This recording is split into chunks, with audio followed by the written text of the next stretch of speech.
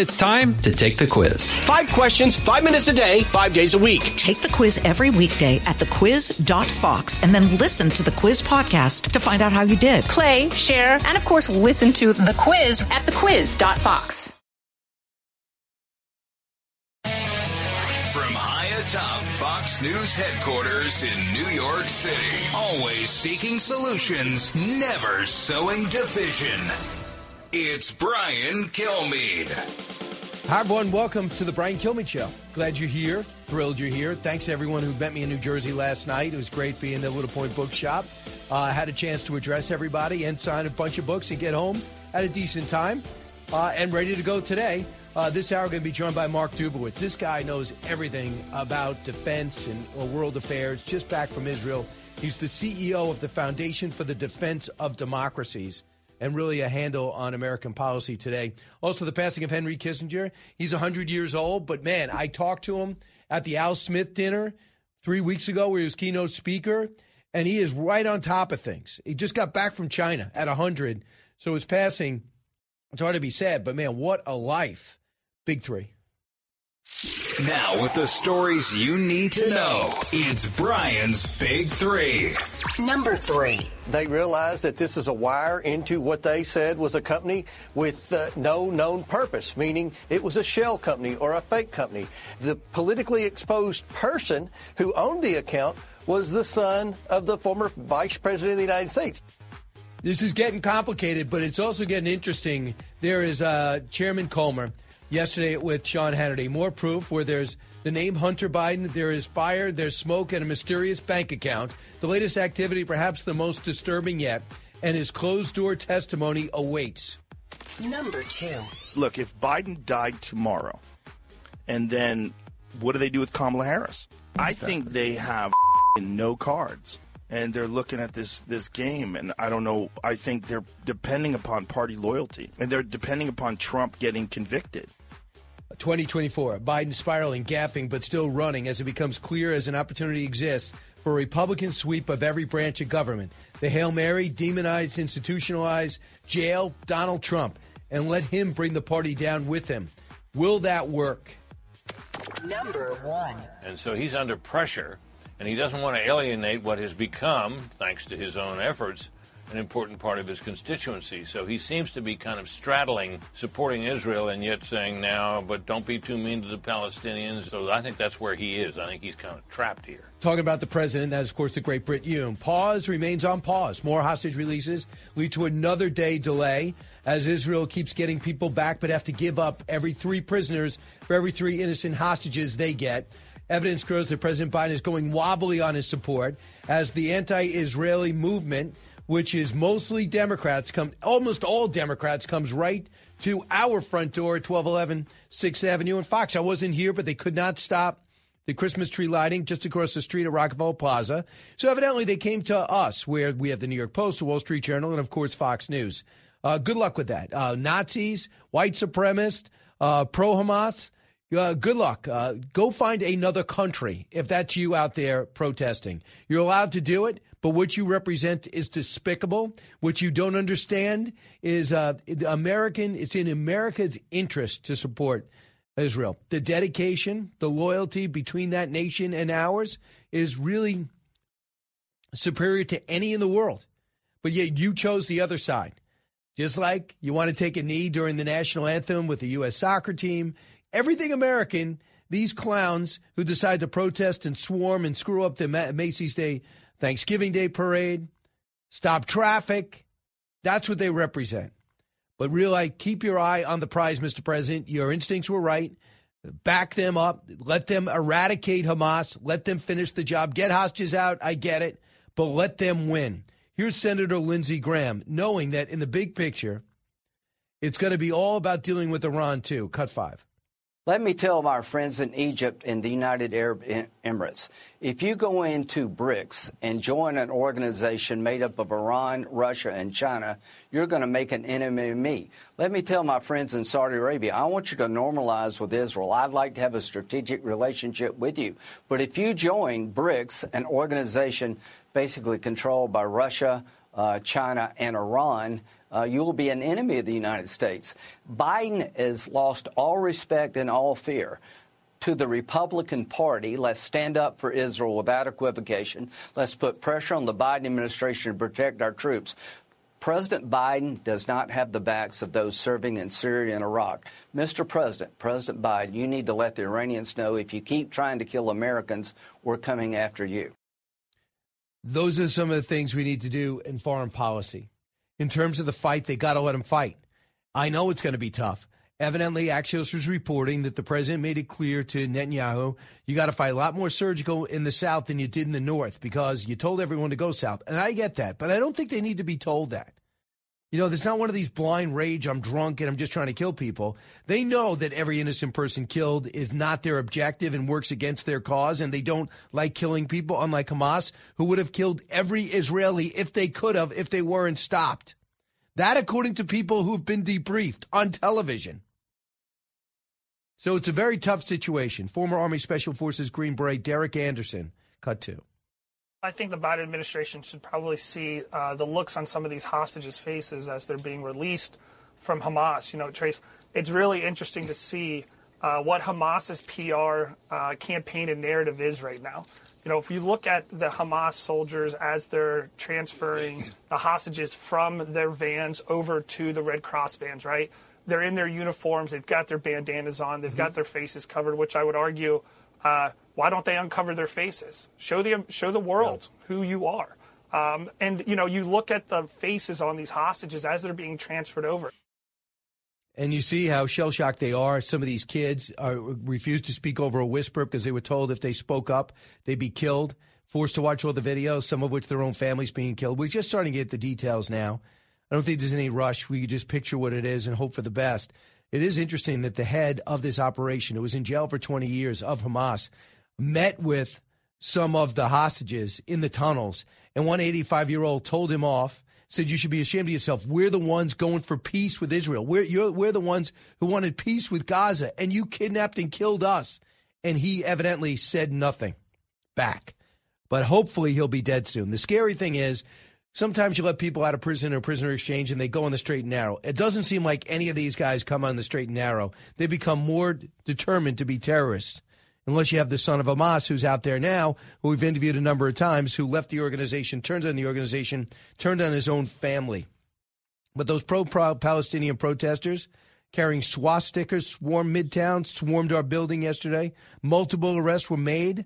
There was swastika was seen on display aimed at protesting Rockefeller Center's annual tree lighting. Think about this. Why would you have a swastika related to Israel unless you're taunting them? You're actually thinking they embrace that? That swastika was used to eradicate Jews from the face of the earth. Millions died. Some were burned in ovens. Do you think that you can actually associate a swastika positively with Israel? Or is that what you plan on doing? Attacks on U.S. forces continue. Now we're seeing since November 23rd, it's been kind of quiet. Well, yesterday there was some more attacks.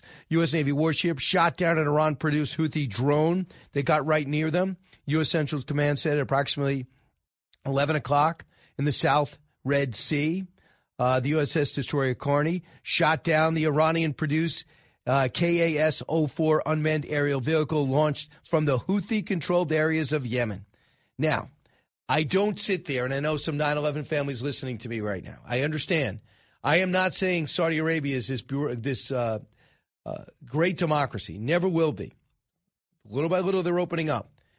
But I far prefer having an alliance with Saudi Arabia than anything to do with Iran. Every time you try to isolate them, they say, fine, I got 1-800 China. I got 1-800 Russia.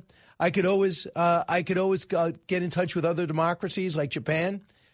If you want to walk away, America, just know this. You're walking away from oil, gas, possible investment, positive in Saudi Arabia, and Saudi investment in us.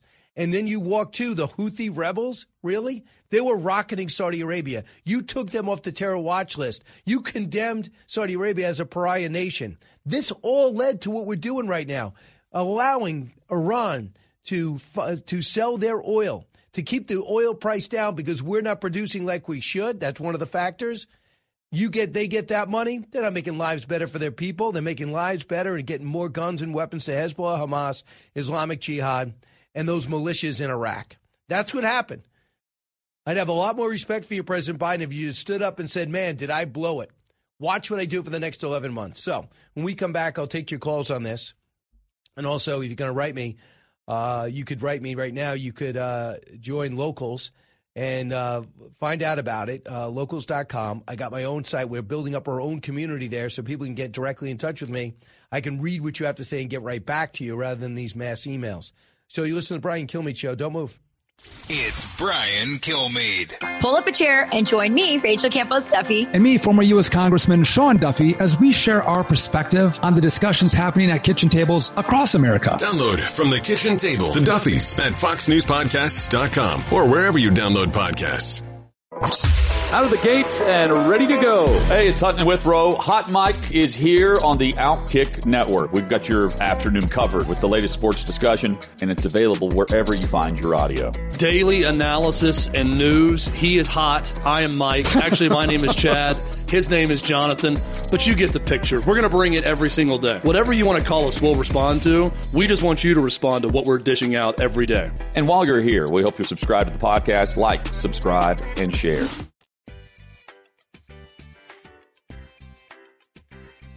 From his mouth to your ears, it's Brian Kilmeade. Look, if Biden died tomorrow, and then what do they do with Kamala Harris? They're going to put her on the moon? Like, what are they going to do? She's the vice president. I think they have no cards, and they're looking at this game, and I don't know. I think they're depending upon party loyalty, and they're depending upon Trump getting convicted and arrested. I mean, and imprisoned, rather. I don't know if that's going to happen. I don't think it is. It doesn't seem to. It seems like it's a bunch of trumped-up charges, no pun intended. And to tell you, it bothers me for the country. Because, you know, you were looking at Joe Biden's track record. He's got 37% approval rating. I don't know where the 37% is. And then the people that agree with him are upset with him about the Israel stance, which is the right stance. And as green as this clown is, this president is, with all the things that he jammed down our throats and the mandates and the subsidies with electric cars and the windmills that don't work, and the solar panels that we're buying from China, that's still not good enough for the far left. So this whole base is falling apart, and he was already shedding Hispanic votes. He's shedding African-American votes. He's shedding young votes. And people are looking at Trump's record. He's not doing a lot. Trump is not doing a lot. I think it's intentional. So he's not doing a lot, and they're going after him, and they've taken every little thing he says. Look, he's extremist. He's a fascist. He is Hitler. Now think about this. If Trump holds on to this lead, becomes the nominee, and I'm not saying he will, but it looks like he is. Governor Haley's coming on strong, getting Ken Langone, getting the Koch brothers, you know, having well received in South Carolina, seems to be pulling ahead in some states against DeSantis. But let's just say it's Trump. If he wins the election like he should on just pure merit, people are going to think the country is over, that there's not going to be any democracy, that he's going to take your rights away, that he's going to take freedom away. The stuff that they're saying about him, if people believe this, and judging by what people are saying now about things like October 7th being totally fiction, they'll believe anything, a huge portion of the masses. The country will just be split in half. I'm not going to listen to Trump. I'm not going to pay attention to Trump. But if you're doing that 13-month out, I just hope people see through it and will not be manipulated like they were subtly with Silicon Valley and Facebook and Instagram and now TikTok. I hope people are wising up and taking control of their lives. Last night at this New Jersey book signing, I was able to talk for probably a half hour, and I took questions for another 15, 20. And I got this question a lot. How do I know what to look at to know what's true? Of course, foxnews.com. Get it. Our show. I'm biased by our show. If I say something's not true, it's by mistake. But they go, well, you know, I read something, I see something, and I'm thinking to myself, is this true? How do I know? And then when Apple says, we'll verify, people go, really? You're going to verify it? Oh, Facebook, you're going to verify it? With your Zuckerbucks? You're going to verify it? Matt Taibbi exposed what Twitter was, going to verify it? I mean, I trust more what's on Twitter, but I wouldn't say everybody who posts things are correct. I mean, there's still some institutions that you can trust, but always be skeptical. Always read more than one thing. You pick up the Washington Post and the Washington Times. You take a look at the New York Post and take a look at the Daily News. Look at the editorials, and then you say, a lot of the stuff they said has turned out to be true. This stuff was reported accurately. This is a columnist and a show I can believe in. And you're just going to have to do your own homework. Even if you don't do this for a living like we are lucky enough to do, you're going to have to do your own homework. So let's go look at 2024. Looks like Joe Manchin is showing indications he's going to run. And he says, never before in our history has there better opportunity, it seems, to run as a third-party candidate and have a legitimate shot. To me, that walking tour, that listening tour, might have Joe Manchin jumping in. Why? Well, he's 76 years old, looks younger, looks very healthy, and he cannot hold on to that Senate seat. But he is well-known name recognition. His problem is that both sides resent him for not going all the way for Republicans and not being there for Democrats. So Joe Rogan coming out saying what he's saying is 100% right. The thing that's going to also help Trump is that RFK, Cornel West, Jill Stein are all in this thing. Could they all jump out at the last minute? Maybe. But you want to hear polarization? So we know this. Part of the reason, if you think about it, one of the things that you might have found that got you angry about Trump, he sent federal troops into places like Portland. He said, I should send the National Guard into places like Chicago. He said, you got to crack down on crime in New York City. And people go, stay out of this. What do you know about us? I don't want to see federal troops. The mayor marching against us. Now we see crime totally out of control in almost every major city. We see illegal immigration. Oh, he's so mean to Hispanics. No, he's not. He just wanted to reinforce our border. Oh, his family separation policies. I knew the intent. They quickly reversed that policy. He read the books. Melania got as mad at him as any Democrat. Reversed it. But you know his intent was to stop the magnet. If I separate the families because they were breaking the law by coming here, like if you had caught doing with a DUI, they take away your kids, they bring you to prison, and they send your kids somewhere safe. That's what they were doing. It didn't work. It wasn't right. It was too abrasive. I got it. That's not child separation. But as you look at all these different pockets and his policies, it causes so much controversy. Remember, one of the first things he said is, I got to get rid of these sanctuary cities. And then the sanctuary cities sued back to keep sanctuary city status in place. Now how do you feel? You got 12,000 people in Chicago that you can't handle. You have almost 100,000 costing $5 billion a year to New York City. We're now cutting library hours and cops because of it. Now, how do you feel about President Trump's sanctuary city policy? But listen, these crazies can't see it. Like one of the worst mayors ever, Mayor Brandon Johnson of Chicago. Listen to what he says is the problem. Cut 23. Quite frankly, they've been very intentional about going after democratically ran cities that are led by people of color. And their whole motivation is to create disruption and chaos, because that's what that particular party has been about. Right? This is the same political party that did not want to accept that President Obama was actually an American. It's the same Republican right-wing extremism that stormed the Capitol. It's the same right-wing extremism that refuses to accept the results of the Civil War. It's raggedy. It's disrespectful. It's mean-spirited. It's an unclean spirit, quite frankly. And so I got you. I just want to make sure that people understand what we're facing. Number one, you idiot. It was the Democrats who didn't want to face up to the results of the Civil War. Lincoln was a Republican. Frederick Douglass was a Republican. Are you that uneducated? Number two, storming the Capitol wasn't a policy. That was something that was a bad day, terrible day. Nobody makes excuses for it. That's not a policy. If you want to see what the problem is, your governor said zero cash bail. Your predecessor said cops can't chase down bandits. Your state said you could steal up to $1,000 worth of goods from any retail shop. That's your problem, not race.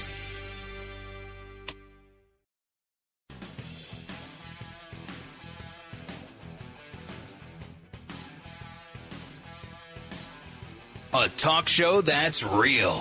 This is the Brian Kilmeade Show. We don't support displacement outside of Gaza. And look, most of these people don't want to leave. That's their home. Now, they've been internally displaced to a fairly well, obviously, particularly out of the north. And so, as we've also said, is that we don't support southern operations unless or until the Israelis can show that they have accounted for all the internally displaced people of Gaza. That was Admiral Kirby, obviously, talking about the situation now. We're at a big pause.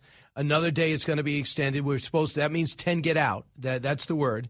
10 get out, you get a pause. And now we're 2 extra days in overtime, and Israel has to go back. The question is, what are you going to do with world opinion, mostly against them going back, hoping for a sustained peace? Nobody who looks at the situation rationally would ever think it's in Israel's interest to not finish off Hamas.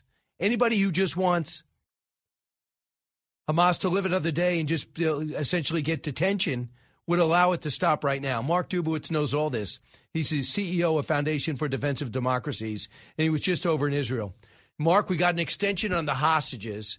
Do you think it was a good move to let the Prime Minister said, you give me 10, you get a pause? So every day that you give me 10, you get a pause. In turn, they get, on the average, 30 back, 30 prisoners. Yeah, Brian, and 30 prisoners who've been either arrested or convicted of terrorism offenses who were trying to kill Israelis. In fact, today there was another terrorist attack in Jerusalem where 2 terrorists who had been formerly jailed for terrorism offenses killed 3 Israelis and injured dozens. So it's a stark reminder of the hundreds of Palestinians that are being released, including into Jerusalem, as part of this hostage deal. So what was your sense when you went over there? We know about this as a country at war. We also heard about random attacks that took place. One was, it seemed to be Hamas-related attacks. Shootings took place in 2 separate cities already, separate from the war effort in the middle of a pause. So what was your sense when you were there, Mark? Well, I think on one hand, the Israeli government has no choice but to try to get as many of the hostages back. I also fear that many more hostages are actually dead than are being publicly reported. On the other hand, Israel has to continue, as you said, Brian. If they emerge standing, Hamas has made it clear that they will repeat the October 7th atrocities over and over again. So there's no Israeli prime minister who cannot finish the job, because if he doesn't, Israelis are not going back to live in their homes in the southern border. And by the way, speaking of displaced persons, there are 250,000 displaced Israelis, about 170,000 from the south, 80,000 from the north, who are not in their homes, who are now currently living in the center of Israel, who aren't going back until Israel is able to deal both with Hamas and with Hezbollah on the northern border. What have they been told about possibly taking the fight to Hezbollah? Well, certainly the Israeli military wants to do that. They recognize that they have to. Hezbollah is even more dangerous enemy than Hamas. They've got thousands of these hardened Hezbollah terrorists right on the northern border there, 150,000 missiles, including precision-guided missiles that can do severe damage to Israeli population centers. And the Israeli military wants to do it. The United States is putting massive pressure on the Israeli government not to open up a second front. And how serious do you think they are? Are these just words, or do you think those are actions? Well, the Israelis are serious. The United States could turn words into action by delaying or stopping military resupply. Obviously, Israel depends on the United States for a number of key weapon systems and ammunition. And certainly if the Biden administration wanted to put serious pressure on Israel, they could stop that resupply. It would be a huge confrontation between the Israeli government and the Biden administration over that, and hopefully Congress would weigh in and put counter pressure on the Biden administration. But that could end up being a serious crisis in U.S.-Israel relations. Mark, tell me if this is correct. They say, some people have speculated that the Israelis have the IDF has already taken out between 2,000 and 5,000 Hamas fighters, but about 20,000 remain, and most are in the south, and they're ready for this confrontation. Yeah, that's correct. I heard the numbers around 5,500 Hamas fighters of a total force, maybe about 30,000, but many of them melted away into the south. My fear, Brian, is, and I talked to the Israeli military about this, is that this sounds very similar to what happened in 2003 in the Iraq War, when we came in the first 100 days and wiped out Saddam's frontline forces, but many of his special forces and generals and hardened fighters had melted away and were planning a vicious insurgency against us. So I think the Israeli military is obviously preparing for that in the south, and they understand that they're going to be confronting a hardened force buried deep in the tunnels waiting for them to inflict as many casualties as possible. Mark, the other thing is, we were told, the Axios is reporting, and I don't think anyone thinks this is not true, that President Biden said you got to be much more surgical about going in the South, and just much more surgical than you were in the North, because they did say go south and you'll be safe. So there's got to be a plan, some type of corridor to let civilians get out, so to speak, and then be able to find out who is leaving to make sure fighters aren't leaving. But in the big picture, how firm, as Secretary of State Blinken sits in on the War Council meeting in Israel today, how firm are the Biden team on Netanyahu and company? Well, I think the big concern, and we saw this in President Biden's tweet a couple days ago, which his senior administration officials sort of walked back. It was one of those, classic cleanup on aisle 7 when Joe Biden has said something. But this case was a tweet, and the tweet suggested that the war should be brought to an end, and that means permanent ceasefire, and that means Hamas left standing and the winner in this confrontation after its brutal attack on Israel. I think the Israelis are worried about that. The Biden administration is going to find excuses to extend the ceasefire and make it permanent. The Israelis are planning with humanitarian corridors, with places in southern Gaza where Gazans can seek refuge. And remember, Brian, you've got this vast territory of Sinai, right?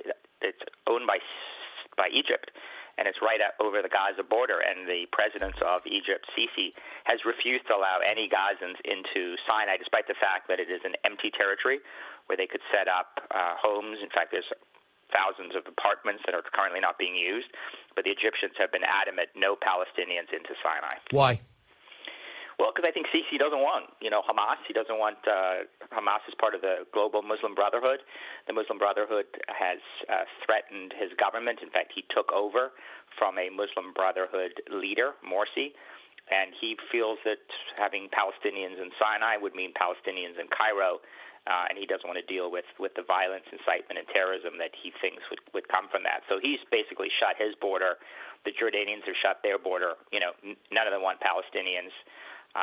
They think this is Israel's problem, and Israel's got to deal with it. Yeah, no, it's everybody. But at the same time, they're condemning these actions and trying to call for a ceasefire when they know if Hamas lives, their life is more difficult. You can't kill all of them, but we're seeing with ISIS and Al-Qaeda, you can suppress, you can diminish. Constant vigilance can go a long way to stopping this terror scourge. That's exactly right, Brian. I mean, and by the way, your point on these Arab leaders is exactly right. I mean, I've been speaking to these Arab leaders, and in private, they'll tell you they want Israel to demolish Hamas. They understand that Hamas is not only a threat to Israel, but a threat to them, a threat to the region, and there's no way to have peace and prosperity and stability in the region if Hamas survives, if Hezbollah survives. And by the way, all of this will be a huge victory for the Islamic Republic of Iran and the Supreme Leader Ali Khamenei, who's been orchestrating all of these attacks, sitting in Tehran and not being touched. So when we look at this now, I don't know how many more they have to get to give up, but they say that they are not. Hamas says they're not in control of all the hostages. Can you give me the dynamic there and tell me how it really works? Are they a bunch of gangs like Crips and Bloods who don't speak to each other but have the same objective, create havoc, or is it Hamas in charge of Islamic Jihad and all the other sects, and it's just a matter of them saying, hand back the hostages, or do they have to actually go in and find them? No, Hamas is in control of the territory. All of these dozen Palestinian terrorist organizations that operate in Gaza are part of a joint Palestinian command center.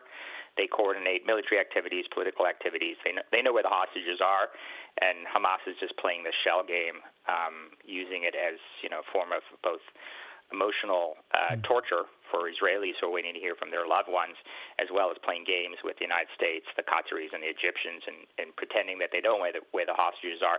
Again, I fear that there aren't as many live hostages left as people assume. I think perhaps dozens of them have been killed, and there may be very few left to hand over. I really hope I'm wrong, but that's my fear.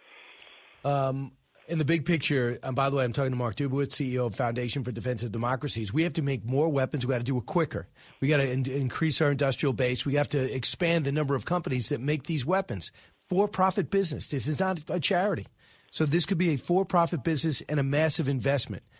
And as we see, Taiwan needs weapons. Ukraine needs weapons. Eastern Europe realizes they can't depend on old 1980s versions of Russia, Soviet weaponry, if they're going to be effective NATO members. So we have customers out there, some of which can write checks for this money, but we're not capable of getting these arms out. For example, how long has Taiwan waited for what they ordered 18 months ago?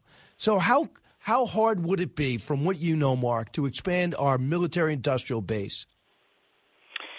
Well, Brian, we've done it. We've shown. We did it in World War II. We went literally from zero to being the arsenal of democracy. We did it during the Cold War. Again, we went through after World War II a significant decrease in our military posture, and we had to increase it again to fight the Cold War. And your point is exactly right. I mean, this is big business for defense contractors, right? There are a lot of clients out there around the world who will pay for this. In fact, even the military aid we give, for example, to Israel, we give them $3.8 billion a year. Most of that $3.8 billion has to be spent on U.S. systems, U.S. weaponry, and it creates American jobs. So in a sense, it's almost like a off-balance sheet financing from the Pentagon. Israel gets its weapons, but we get the jobs. So we have to do it. If we don't do it, no one will do it. And I think our allies around the world are also recognizing they're very vulnerable to American pressure. If they're also not domesticating their own defense industry, I know the Israelis are thinking long and hard about that now.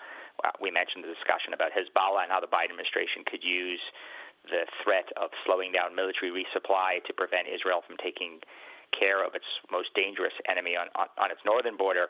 Israel needs to have its own ammunition, its own JDAMs, its own small diameter bombs, and be able to resupply itself. So that's certainly the case for Ukraine, for Taiwan, and our allies around the world.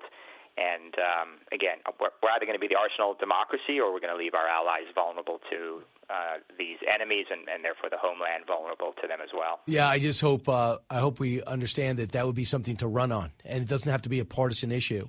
You can run on this, explain it, and understand we need to do it because we have another country that is doing it themselves, and they don't wait for votes or approval polls. Lastly, Ukraine holding on.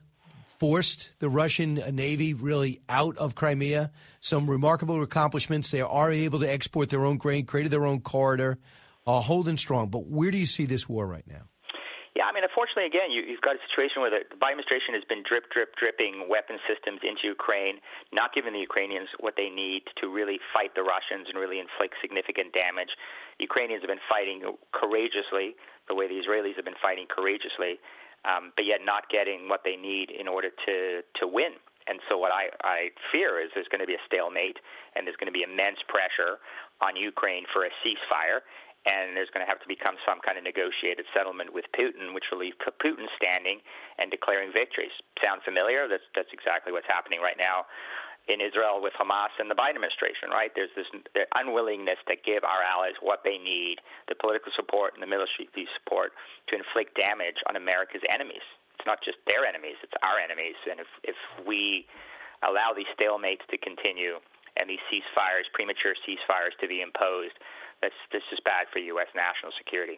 Right, and so far it's out of sight, out of mind. But Ukraine's in the fight every single day, and now they're in the middle of another brutal winter. How has the Russia economy recovered like it has?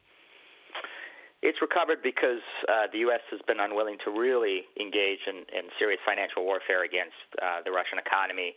Also, we've been unwilling to enforce sanctions against those countries that have provided opportunities for massive sanctions busting for the Russians. So we haven't been serious. We haven't been serious about military warfare. We haven't been serious about financial warfare. And at the end of the day, the Ukrainians are fighting essentially alone against this Russian behemoth. And again, we got to be serious about using American power. If we're not serious about American power, America will no longer be a power. Go get him. Mark, you do this every day. He's the CEO of Foundation for Democracy. Mark Dubowitz, thank you. Brian, thanks so much for having me. You got it. 1-866-408-7669. You listen to the Brian Kilmeade Show. Also, sometime today, George Santos is going to find out if he's going to be expelled from Congress without being convicted of everything. As despicable of a guy he is, it's kind of a weird precedent to set, don't you think? Don't move. Learning something new every day on the Brian Kilmeade Show.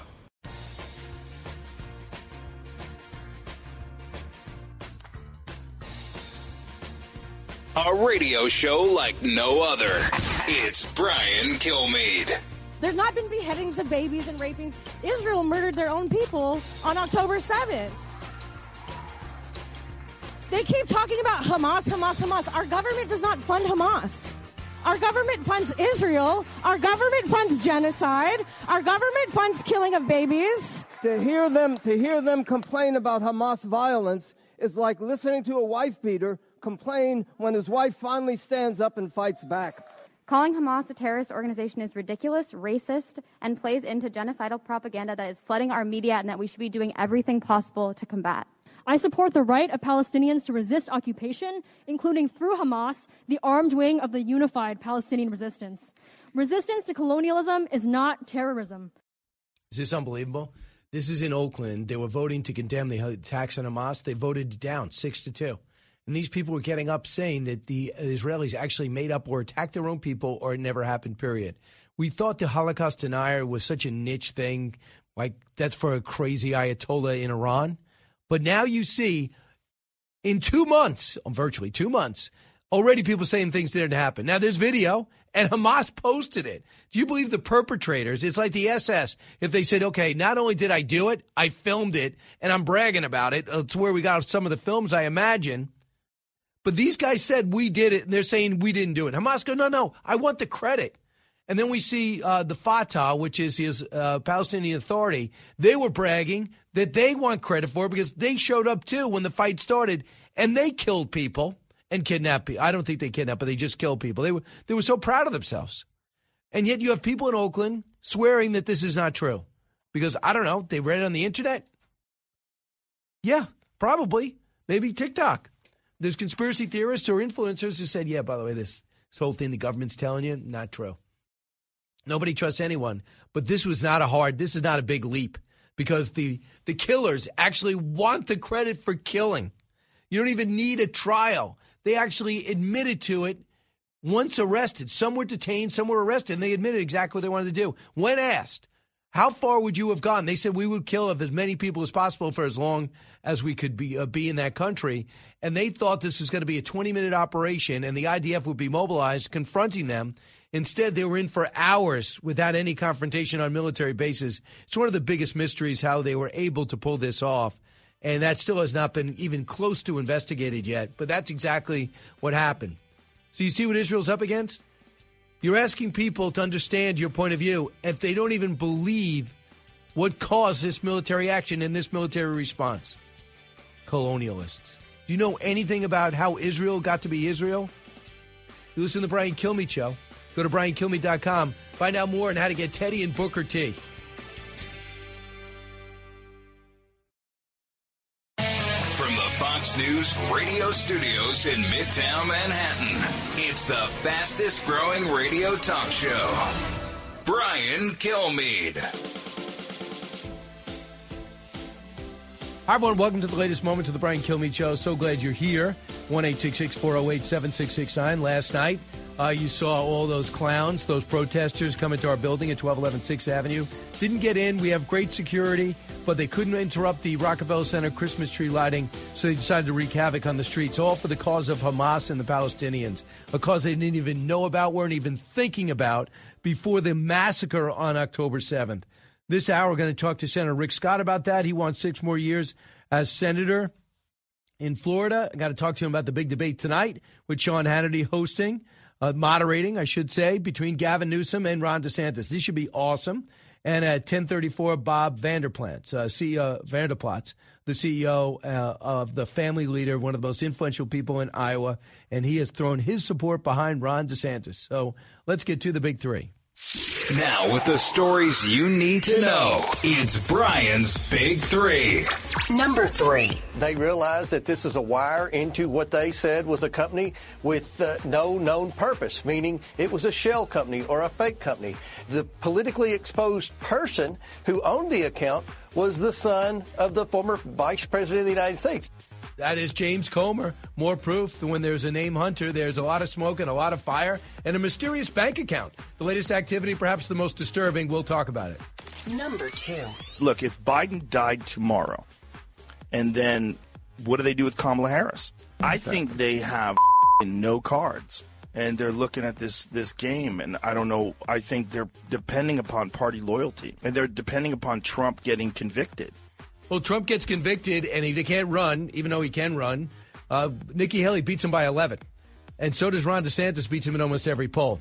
Biden spiraling, gaffing, but still running as it becomes clear an opportunity exists for Republicans to sweep every branch of government. The Hail Mary for Democrats, demonize and institutionalize and arrest Donald Trump and let him bring the rest of the party down with him. Will that work? Number 1. And so he's under pressure, and he doesn't want to alienate what has become, thanks to his own efforts, an important part of his constituency. So he seems to be kind of straddling supporting Israel and yet saying now, but don't be too mean to the Palestinians. So I think that's where he is. I think he's kind of trapped here. Pause remains on pause. More hostage releases lead Israel to keep the war on the sidelines another day. Hamas has released some more hostages today as evidence grows that Biden is going mobbly in his support for Israel. That anti-Israel movement's hurting him politically, but he should just do the right thing, don't you think? That's what I think. So we are waiting to find out more information, but it looks like more hostages are coming out, and that's a good thing. You just heard me speak in a previous hour to Mark Dubowitz of Defense of Democracies. He believes that some of these hostages sadly have lost their life already. They've already passed away. But for the Israelis, they cannot stop short of a total annihilation of Hamas. And a lot of people are saying that it's going to drive the Arab base wild and all these democracies against them. But Israel has no choice. As random attacks continue to take place in almost every city, they moved out of the north, and a lot of them moved out of the south to get away from Hezbollah and Hamas. Total disruption. Derek Anderson, former Green Beret, was on with Trace Gallagher last night, Cut 3. You know, we've seen some of the hostages that just have these grim faces staring the Hamas terrorists down. We see some of them pushing their hands away. We see some of the Hamas terrorists trying to carry the elderly out. That is their narrative they're trying to push right now. And as we're starting to get the recounts of all these hostages day by day, we're starting to see some of the terrible things that these Hamas terrorists did to these hostages while they were in captivity. Yeah, and we're getting some of the accounts. And we heard about the kids kept in cages, women kept in cages. We heard about the kids being told you better not cry no matter what you see, no matter what you do. Told they can't speak above a whisper for the entire time. Still kids have not made that adjustment. Ben Domenech on the diminishing support for Israel in and around these countries and the support for the Palestinian side, which has no plan, the no two-state solution, wants just to wipe out Israel, which isn't going to happen. Cut 11. The latest NBC News poll shows that 70% of voters 18 to 34 support the Palestinian side in this situation, the Gaza side of this situation, not Israel. And what the most important thing that Chuck Schumer said today, I thought, was his acknowledgement that for so long he's been targeting, neo-Nazis, Klan members, et cetera, on things he views as coming from the right. But he said that, for many of us, we feel like as liberal Jews, there are people who are fellow travelers with us politically for many years who are betraying us at this moment. I think that's the most honest thing I've heard from a Democrat on this issue, really, since it became prominent here in Washington. I was waiting for Chuck Schumer to do more. As he said yesterday, he's the most prominent, high-ranking Jewish official in America right now, no doubt, and maybe ever. And he took forever to come 50-plus days to say much officially, even though he traveled there and does voice support. But he finally gave a 40-minute speech. And how odd is this? 18 to 34s, you just heard the stats, don't agree with Chuck Schumer. They were Democratic voters. The squad, which is a lot bigger than ever before, and their voice is not as isolated as it used to be, disagrees with him. The bulk of Columbia University, a liberal bastion, student body, disagrees with him. University of Pennsylvania, Harvard, Yale, disagrees with him. They disagree with what Joe Biden's doing. These are the same, Ben Cardin, Chuck Schumer, a couple other senators, Menendez, all didn't want the nuclear deal with Iran. They said this is a problem. It's going to be a problem for Israel. We should not be voting to support this nuclear deal that Barack Obama drew up. It's terrible. Not many people know that. The reason why Trump was able to turn it over, tear it up, is because they never passed it as a treaty, because more people disapproved it in the Senate than approved, including Democratic voters. That's what makes this thing, it makes you think. It's not, well, Democrats think this, Republicans think that. Not now. So this guy who's in charge of Hamas was in jail for 20 years. He is actually, this Gaza leader was confronted by Yavshin Lifshitz. This is according to an Israeli newspaper. He went up to the CEO of Hamas, that evil terror organization, and she's 85 years old. She told the Israeli newspaper, Devar, that Yahya Sinwar paid the hostage a visit and was with us 3 to 4 days after we arrived. This according to Reuters. She said, quote, I asked him how he is not ashamed to do such a thing to the people who all these years have supported peace. He didn't answer. He was silent. And what does she mean? I can't tell you the inside of every kibbutz in Israel, obviously. But evidently that's an extremely left-wing area that has all these missions into Gaza to help out, will push for peace, and wanted them to get additional rights and to let down some of the border security that was hurting their prosperity. When the people hurting their prosperity was actually Hamas using their money for weapons instead of roads and bridges and lifestyle and hotels to bring people in. So that's interesting that this guy who was in jail for 20 years is right there. And that's why the Israelis got to go back. He's there.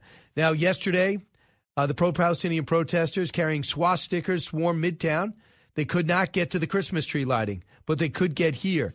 The NYPD cops said they were chanting "River to the Sea," which means wipe out Israel and just force them into the ocean where they all drown.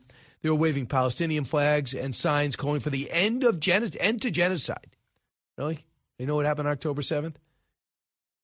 The protests have been taking shape outside of the News Corp building, the one I'm in right now in Midtown Manhattan, spiraled into chaos. But I walked in this morning, a lot of bike rack blockings, but there was no damage. We had to go into the side door, not the revolving door, but they did not accomplish their goal. And I'm happy about that. The other thing is important to bring up in New York City is because of these protests and the overtime for the NYPD and the disbanding of 2 or 3 academies that were not full of rookie cops. They were going to go through the academy training. They now, because of these illegal immigrants and some of these the money that costs for overtime to handle some of these protests, we can't keep libraries open on Sunday. We now have to revisit how many cops and firefighters that we have, and we're cutting people from the Health and Human Services.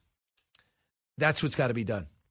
When we come back, Senator Rick Scott's going to be in here. Tell me what's happening on Capitol Hill. First and foremost, I'm going to ask him about the aid package, about Taiwan or Israel, as well as Ukraine, the chance of that passing, and what they exactly need at the border in that package to get it signed and done and our allies armed before Christmas. You listen to the Brian Kilmeade Show. So glad you're here. Coming to you on a need-to-know basis, because, man, do you need to know. It's Brian Kilmeade.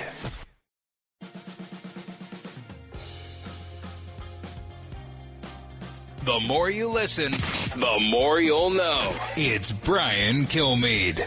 Do you believe a Chinese-owned social media platform, which virtually everybody in the country is now looking at on a daily basis, if not an hourly basis, needs to be regulated, or in some states, as you know, they're trying to ban it completely? I think we should take very seriously the fact that not only individuals but nation states take very significant measures to undermine the democracy of the United States of America. And the view on the social media piece, though, you don't have a specific view on TikTok itself? I'm not commenting on it. She will not disassociate herself with TikTok. And you know why? Because most young people are on it. They want them to be voters. Instead, they're going to pay for influencers to start getting their message across, how great the economy is, how great their foreign policy is. And they'll sit down for interviews with people with nose rings and no shoes and hiked up pants and purple hair. That's what we watched. We watched Barack Obama do it. So how do you ban TikTok, even though it's right for the country, at the same time buying time on TikTok? Senator Rick Scott has no doubt about it. We should ban it. Homeland Security and Armed Services Committee members going for another term in office. Senator, what's your stance on her lack of stance? Why do they let her do interviews? I mean, that's what I always wonder. I mean, of course she's not going to take a position because she wants to be, she wants to be for everything. The Barack Obama approach, he's for everything. So he's for Hamas, he's for Israel, he's for everybody. But with TikTok, it's toxic. It's toxic to our kids. It's toxic to our society. Ban it. Get rid of it. I mean, this is just pure propaganda by the Chinese Party of Communist China. So get rid of it. It's real simple. How strong is that lobby? Oh gosh, you wouldn't believe the Chinese lobby. I mean, I've been up here 5 years, and as you said, I'm running for re-election. With the Chinese lobby, and you look at stuff that is so simple and that you're trying to get past, and you think, how could anybody be against this? But they are. I mean, we've been working on stuff to say, just disclose if you invest in China, right? We want to know if you have money tied up in China. Maybe we know then you have a conflict of interest, and they fight that. I mean, it's you wouldn't believe everything I'm trying to do to hold China, the Communist Party of China, accountable is just a fight. The dollars they're spending on lobbyists. And they get, they'll get somebody to try to, help them over, somewhere in the House or the Senate. So it makes it hard. Yeah, no doubt about it. So President, believe it or not, it looks like Joe Biden is going to go for another 4 years. Before we talk about him, I want to talk about tonight. Governor DeSantis, I know you two aren't great friends, against Governor Gavin Newsom. It's hard debating a Republican when you agree with 80% of what they stand for, most of them. 85%, maybe 90%. And then yet you got to get the nomination and go against them when you're going for that primary. And that's what they're in right now. How different is it in a situation like this where the person across from you really disagrees with almost everything you do? Oh, it's a piece of cake. I mean, I've done debates in my races, and what you do is you just explain to people in common sense terms. If you like it, high inflation, then you should vote for the Democrat. If you like high mortgage rates and high, interest rates on your car or your credit card rates, you should vote for the Democrats. If you want higher crime, hey, they're all in. If you like open borders, they're there. If you like fentanyl deaths, Newsom, they're all in because they're all the same. They vote in block. They all just voted in block, Brian, against Israel aid. In block. Every Democrat in the Senate voted against aid for Israel. It's fascinating. So, Newsom would be great to debate because, he's the opposite of what I don't know what he believes in that I believe in. A couple of other thing is, speaking yesterday was President Biden. Listen to him in Pueblo, Colorado, trying to go to bat for Bidenomics, Cut 13. We could use it to strengthen the Social Security and Medicare system instead of cutting them, or like Congressman Trump and Bo want to do. We could use it to help millionaires and millions of families afford, instead of millionaires, millions of families afford a little help with senior care. Did he not get his adrenaline? Congressman Trump? Boebert? What is he even talking about? First off, was it last year? Yeah, I think it was last year. The Biden and all the Democrats passed legislation to cut billions of dollars out of Medicare, billions of dollars. When he was in the Senate, he proposed cutting Medicare and Social Security. He'll lie about anything, but people see it. The job market's tough. Right? They act like, the unemployment rate low. Go try to find a good, full-time, good-paying job. It's not easy. There's plenty of part-time jobs out there, but good full-time jobs, it's hard. And look at this inflation. If something cost you $100 a day, Biden got elected, it'll cost you $118 today. And if you want to buy a $500,000 house the day before Biden took office, and you want to have the same monthly payment, you buy less than $200,000 house today. That's why people are mad. They're mad about what Biden's done. And yet he's bragging about it. And we saw Jamie Dimon say the other day, don't be surprised if interest rates go up more. What does that do to the credit card? What does it do if you're carrying a balance? What does that do if you want to sell your home? You say, I'm not going to leave my 2% mortgage for a 7% mortgage or an 8% mortgage. It makes no sense. It freezes everything. You're a money guy. You're a business guy. How do you get out of this? Balance the budget. It's real simple. When I walked in as governor of Florida was in an economic collapse. We were not living within our means ever. We hadn't balanced the budget in years. We were going into default on our debt. We balanced the budget. We said, this is how much we're going to collect. This is what we're going to spend. It's not that hard. Most people have to do it in their personal life. Most companies have to do it or they'll be out of business. This federal government's got to do the same thing. Think about this, Brian. In the last 5 years, the population of the country has gone up 1.8%. The budget, Biden's budget, will be up 55%. 55%. I mean, they're throwing money at everything. You see the Wall Street Journal article about the $400 billion slush fund for Green New Deal stuff that one guy gets to allocate out. $400 billion of your money. They just throw out there. I mean, this is. Well, I mean, how do you make sense of that? Where'd they get that money? I mean, the Democrats voted for it. And the Democrats voted for it, and they did it as part of the Inflation Reduction Act. Yeah, right. Hasn't reduced inflation. Or the infrastructure bill, which had nothing to do with infrastructure. They have nice titles. So that's where they get all this money. They're spending. You wouldn't believe just the way this money is wasted up here. So think about this, Brian. How can interest rates go down if they have to sell another $2 trillion of treasuries a year, which is what they have to do? We're running almost $2 trillion deficit. That means they got to get somebody to go out and pay more money or buy more of these treasuries. So you think interest rates are going to go down if they have to do that? Where do they find these buyers? Yeah. Chinese aren't buying it. Russians aren't buying it. Iranians aren't buying it. Yeah. So they're going to have to find somebody. That's a lot of money. That's crazy. Senator Rick Scott running for another term in office in Florida, and right now he has no opponent and obviously no Republican challenger.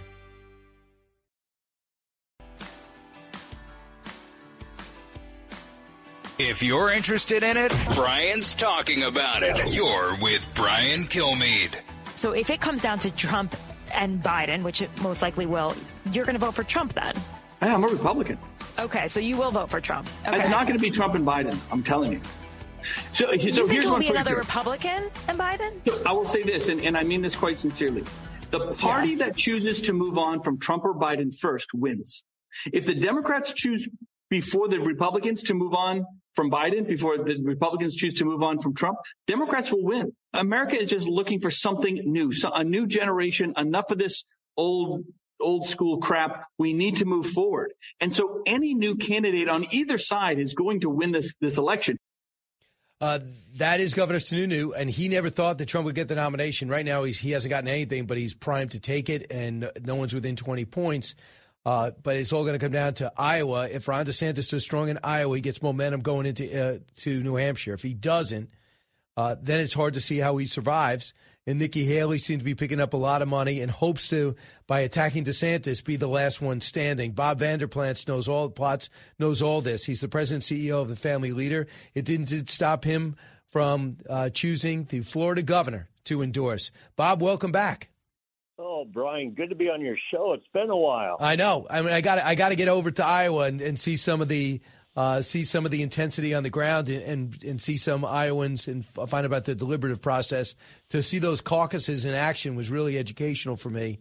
But Bob, we'd love to have you. Yeah, that would be great. I mean, first off, how organized are you when you guys looked around and seeing how the caucuses are coming out? We know the Democrats were a mess last time. They couldn't even I don't even think they ever picked a winner.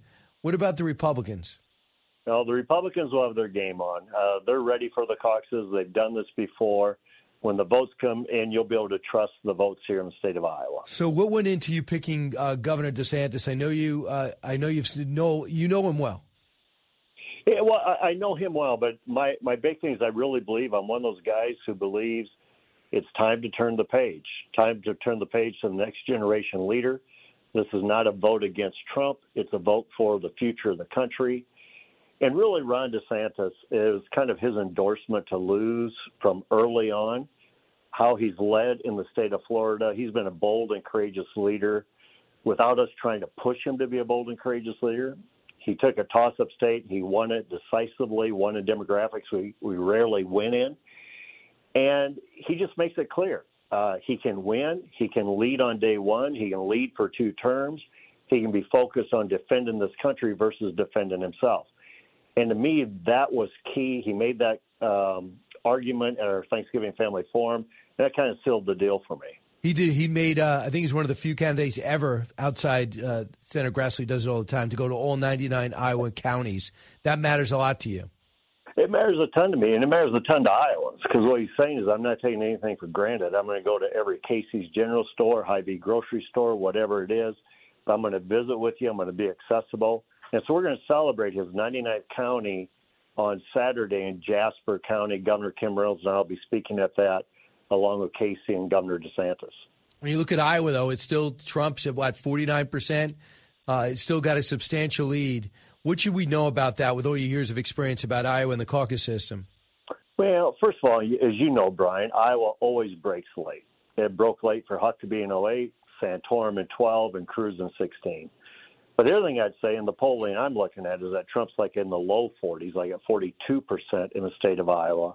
And when you're a former Republican president in the Iowa caucus, that's not a great day. And I think that's his high watermark here. I think it's going to be more like 37, which means you got 63%. So, and DeSantis is way better organized and structured in the state of Iowa for a caucus ground game than, say, Ted Cruz ever was, or Mike Huckabee ever was, or Rick Santorum ever was. So I think caucus night, DeSantis is tailor-made to upend the former president here. So what do you like about his team? What worried you about his team? You said it was his endorsement to lose. So did you see enough? Because you've heard they lost some major donors. So what do you like about his team? What needs to change? I remember Jim Clyburn said, I'm going to endorse President Biden if he straightens out his team. He had a bad team. He bombed in Iowa, bombed in New Hampshire. So what did you notice, and what should we know? Yeah, well, first of all, it's nothing that I didn't like. He did everything right. He came in and he worked exceptionally hard. He did Iowa the right way. He's got over 40 state legislative endorsements. He's got the historic endorsement of Governor Kim Reynolds, who's one of the most popular governors in the country and the most popular governor of my lifetime in the state of Iowa. He's got all the key endorsement. He's got all the key factors. He's got 120 county chairs for 99 counties. He's got the precincts covered, and his message is resonating. And I think what it is, people just need to be assured that it's okay not to vote for Trump and vote for DeSantis. That doesn't mean you're betraying Trump. That means you're looking out for the future of this country, your kids and your grandkids. That would be every message for almost every candidate. So what's the last time, Bob, I'm talking to Bob Vander Plaats, what's the last time you lost after your endorsement? I'm 3-0. But it's not necessarily my endorsement. I mean, I always tell people my endorsement's worth one vote. But what I try to do is make sure my endorsement sticks. Our base is very influential here. I think that the Iowa caucus electorate will be like 64% evangelical Christian. These people take time out of their night on a cold night in the middle of January to discuss with their neighbors who they should vote for. They take it very, very serious. And I see that kind of commitment and energy with the DeSantis people on the ground. Also, what does Governor Reynolds' endorsement do as well? She also endorsed Ron DeSantis. It's huge. And what she's saying, too, I mean, and she was a big supporter and proponent of Donald Trump. I still consider Donald Trump a friend. He always doesn't like what I do or what I say, but I still consider him a friend. But what she's saying, too, she goes, this isn't against Donald Trump. This is about we need someone who can lead and lead for 2 terms, someone who can defend this country versus defend themselves, and someone who's got a history of taking on the woke agenda, taking on woke corporations, as well as standing up for the values that we hold dear. And DeSantis has done it. If I was an NBA coach and he was an NBA player, he'd be my top pick, and that's why we went with him. So in the caucus as well. When you look at the Trump's track record among evangelicals, he might not be the traditional religious candidate that you often heard. You heard that a lot from George W. Bush. But in terms of track record, evangelicals, he's produced for you guys, right? Yeah, but he's not the same guy, Brian. He produced by giving us 3 judges, which led to the overturn of Roe v. Wade. We give him credit for that. But then he throws pro-lifers under the bus for the midterm elections, says the heartbeat bill was too harsh. He wants to make a deal on the sanctity of human life. He can't define what a woman is. There's a lot of things today that he's just done. That it's like, are we into principle or are we into personality? If we're into principle, I think you're going to vote with Ron DeSantis. If you're into personality, you're going to vote Donald Trump. So when you say he's not the same guy, you should say, but he's also seeing the results of these elections. And you could be, if you're the most pro-life person in the world, you're not winning in a lot of these battleground states. Well, you take a look at those. That Governor Reynolds, who signed a heartbeat bill, Governor DeSantis, who signed a heartbeat bill, they won, and they won in landslides. Why? Because they led with authenticity, and they led with a compassionate voice for the mom, for the dad that's involved, the community that's involved, and people trusted them. What they don't trust is when you're trying to nuance and give talking points on the life issue. People respect where you're at, but they don't want you to be making up games on messaging. And I think where Trump is saying to Caitlin Collins on CNN, we're going to make a deal that everybody's going to be happy with, that makes everybody more than nervous on that issue. And have you talked to Trump since you made your endorsement? No, I haven't. Now, he's talked to me through the media because he's not happy with my endorsement. But first of all, I mean, they said, my endorsement doesn't matter, and it may not matter because I tell them it's worth one vote. But I think what it shows is that he's very concerned about my endorsement. He's very concerned about Kim Reynolds' endorsement. I think his team and he also see what's happening on the ground in the state of Iowa. And Governor DeSantis knows that Iowa's ground zero. If you upend Trump here or if you come in a close second to him here, I think it's game on to the nomination. It's a two-person race. If Trump wins by 20, 30 points, it'll be a hard sell for anybody to say, well, we're going to move on. I think Trump then just steamrolls to the nomination. How active has Trump been in Iowa? He's been he's really picked up steam by coming here more and more. Now, the venues are smaller. They'll be packed, but they're small venues. He's up on advertising in Iowa. I think he knows that he could be in danger of losing here. Remember, he was supposed to beat Cruz here by 5 points, and Cruz beat him by 4. It's a 9-point turnaround. This time there's more ground to make up, but there's less candidates, and I think there's more open sky to make that happen. Are you going to be watching tonight on Fox, Sean Hannity, 9 to 10:30? Yeah. I think it's a crucial debate. And as a matter of fact, I think a lot of Iowans who are going to participate in the caucuses are going to watch that. And the reason is it's going to be a tale of two states, California and Florida, a tale of two governors. And I think and I hope that people will be able to see this is what it's going to take to not only beat the Democrats in 2024, but how do you lead and make America look a whole lot more like Florida than like California. And Ron DeSantis, if you do your opposition research, should be fine. He's got a stronger hand. I think even Democrats will tell you that. But it's very interesting to see if a debate, the big difference between a primary debate, where everyone agrees on maybe 80% of the things, maybe more, as opposed to they probably agree on 20%. So this could be really interesting, but you could also get caught. You could also get caught if you're not prepared to understand what Gavin Newsom's strengths are, and if Newsom doesn't understand ahead of time what Governor DeSantis has. Yeah, and I think for both of them, Newsom and for DeSantis, this is kind of their natural habitat. They like having a debate. Newsom, because he's very slick and he's a salesman, but he's really operating on a house of cards, so to speak. Where DeSantis, he's very knowledgeable, he's very articulate, he's intellectual, but he's operating off of a firm foundation. These are things that have been true for a long time. These are timeless truths, and they're shown to work in Florida. And as people flee California, they're running into the state of Florida. I think that's enough. I mean, that would be enough said for me where he could just drop the mic and exit the stage. All right, we'll see. We got the holiday break. It's over. Thanksgiving's over. A sprint to Christmas, a slight pause, and then in January we finally get this thing underway. A week later, it's New Hampshire. Next thing you know, it's South Carolina, Nevada, and we have a Super Tuesday, and it all starts in Iowa. Bob Vanderplatz, thanks so much, Bob. Great to hear from you. Oh, Brian, really appreciate it. God bless you, man. Back at you, 1-866-408-7669. I see all the calls up there. I'll go through them rapidly when we get back. I have not touched the Hunter story yet. You're not going to believe this. Don't move. Educating, entertaining, enlightening. You're with Brian Kilmeade.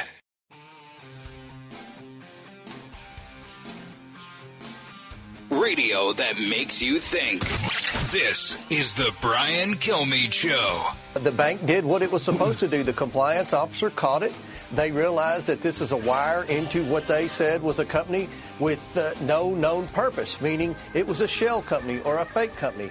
And they were concerned because the politically exposed person who owned the account was the son of the former vice president of the United States. They knew through press accounts and through his ex-wife's testimony and interviews that he had a drug problem, that he was in financial trouble. So they knew that he was compromised. They knew that China did this. This is the way that China bought influence. And we found out that they had a program to target the kids of U.S. officials. And guess what? Hunter was right for the picking as vice president dad. So get this. They found out in 2018 a bank investigator responsible for detecting and combating money laundering warned of unusual and erratic activity related to more than a dozen wire transfers of large sums of money to accounts belonging to, drumroll please, Hunter Biden. I'm not saying a Republican. I am saying that money laundering investigators. So in an email released by the House Oversight Committee yesterday, a Bank Secrecy Act manager raised concerns that the payments did not appear to correspond to, quote, any services rendered, close quote, as well as Chinese efforts to target children of politicians. The investigator suggested the bank reevaluate the relationship with the client. The payments from China ultimately funded a $40,000 payment to Joe Biden from his brother that had been labeled loan repayment. According to the Oversight Committee Chairman James Comer is co-leading the impeachment, as you know. So get this. In one of these emails that they uncovered, his ex-wife voiced concerns about Hunter's spending. Says Hunter's $1.5 billion deal with a Chinese equity firm. The equity firm's purpose to invest in companies that benefit the Chinese government. Really? Activity on the account was unusual because there is no current business purpose. Nothing I told you now was from a Republican. Those were from investigations when a Republican was in the White House, yes, but it had nothing to do with any investigation, right, that was existing right now to do with William Barr or anyone else. Chris, listen on WDBO in Orlando. Hey, Chris. Hey, Brian. Real quickly, I want to make a quick point. As a Florida voter, Ron DeSantis, when he won re-election, we had legislation in place that allowed a woman's choice to 15 weeks. And respectfully, after he won his election, he then changed to a more conservative stance and signed into law a 5-week ban, and he hasn't faced the voters since then. So I think he's going to struggle with that in a general election. As much as I respect and appreciate him, I think that that was to go get that specific donor. And just let everybody know, Chris, if they're just tuning in, Bob Vander Plaat said he won this vote easily with 6 weeks. He didn't. He won it with 15 weeks because you're right. Marco Rubio said, I'm pro-life, but Florida isn't. Or everybody in Florida isn't. So I'm going to leave it 15 weeks, and that helped him win. And then Governor DeSantis got all his legislation passed in Florida, and one of which was 6 weeks. So go ahead, Chris. Yeah, and I think, ultimately I believe that as a conservative and as a party, a Republican Party, we got to stop losing other places and have an understanding that you can be pro-life and pro-choice. And after 15 weeks, then I would start to talk about it being abortion. But up to that point in time, it's more of a specific choice for a woman. And 80-90% of women, regardless of what side they sit on, and the majority of independents and moderates are going to agree with that stance. So if we want to win on the border, we want to win on foreign policy, we want to win on taxation, then we have to kind of come to an understanding. And they always say we can't do it federally. Well, it's just a party agreement. I'm not saying you put it in legislatively. Leave it to the states, but have an understanding that this is where we should be. This is the one message I like. And it's not a catchphrase, it's fact. They say, can we agree when the baby feels pain? Who out there is going to go, no, I don't think so. I don't mind the baby feels pain. So when they do that week, I think it's 12 or 15 weeks. Thanks so much, Chris. It makes a lot of sense. Alex over in Brooklyn. Hey, Alex. Alex, big debate tonight. All right, we're going to fix that. But this debate tonight's going to be interesting. However, Ron DeSantis got a great opportunity. If he looks strong, he looks young, he looks spry, he looks quick, he looks happy, confident, like he always usually does. Takes on Gavin Newsom, who's about an inch thick in terms of knowing policy, but can use a catchphrase, hit you with some numbers you might not be able to follow up on, but stick on homeless, Stick on the fact that your state is on a shortfall, and there's a huge surplus in Florida. Stick on the zero taxes, state taxes in Florida. Look on how many people have come to Florida and how many people have left in California. And then understand what he's going to say that he has going for him. From high atop Fox News headquarters in New York City, always seeking solutions, never sowing division. It's Brian Kilmeade. Hi, everyone. Welcome to the latest moments of the Brian Kilmeade Show. I'm really glad you're here and you weren't storming the building last night.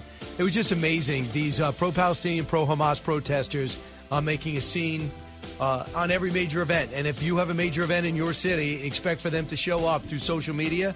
They don't need posters. They communicate and they swarm, and these cops have to quickly be overwhelmed. And you add to that, everyone with a camera waiting for a cop to get a little rough. I'm actually waiting for a cop to get a little rough on camera. I will praise them.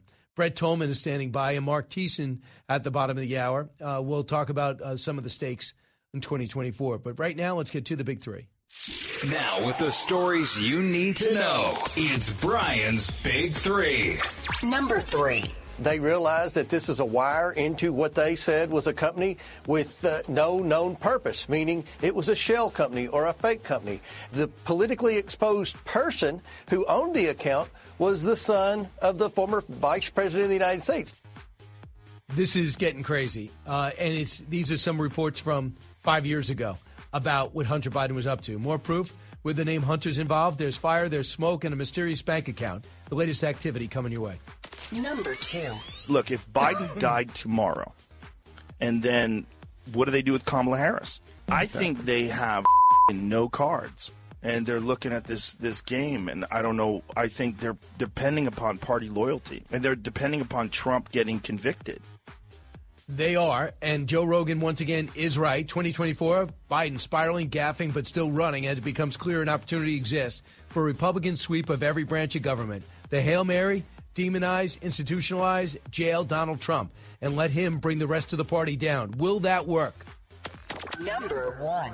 And so he's under pressure, and he doesn't want to alienate what has become, thanks to his own efforts, an important part of his constituency. So he seems to be kind of straddling supporting Israel and yet saying now, but don't be too mean to the Palestinians. So I think that's where he is. I think he's kind of trapped here. Pause remains on pause. More hostage releases will extend this at least one other day and keep Israel's war machine on ice. As evidence grows that President Biden is going wobbly with his support. Let's bring in Brett Tolman now, former federal prosecutor, former counsel to the Senate Judiciary Committee, and former U.S. attorney. Brett, welcome. Thanks, Brian. Great to be with you. Well, we got a lot to discuss, some various topics. First off, when Joe Rogan speaks, I tend to listen. He just speaks and just tactically, Likewise. He's 100% right. And when you look at what he was just saying and just on the tactics, I'll bring you to politics. At the same time, I'll bring you into what the Democrats are already doing, and that is vilify and possibly jail Donald Trump. Here is Joe Rogan. Look, if Biden died tomorrow, and then what do they do with Kamala Harris? They're going to put her on the moon? Like, what are they going to do? She's the vice president. I think they have no cards, and they're looking at this game, and I don't know. I think they're depending upon party loyalty, and they're depending upon Trump getting convicted and arrested. I mean, and imprisoned, rather. I don't know if that's going to happen. I don't think it is. It doesn't seem – it seems like it's a bunch of trumped-up charges, no pun intended. And on top of that, we find out, we know the civil case is going on. The president's going to be going on the stand next week. We know he's already been found guilty of fraud to a judge, and they want to line up this case first civilly for an appeal, immediate appeal, and stay the order so you don't have to write the check. Eric's going to go up again for the defense. Can I bring you to the civil trial and what we can expect, and why do you think Trump is still going every day? Yeah, Brian, there's so many layers of what's going on. We're watching. Joe Rogan is absolutely right that the cards they seem to be holding is really just one card, and that is take down Trump, do whatever is necessary to take down Trump, because they know that he is gaining in support, and they've got to see it through to the end. They never really seem to have stopped and thought through this strategy.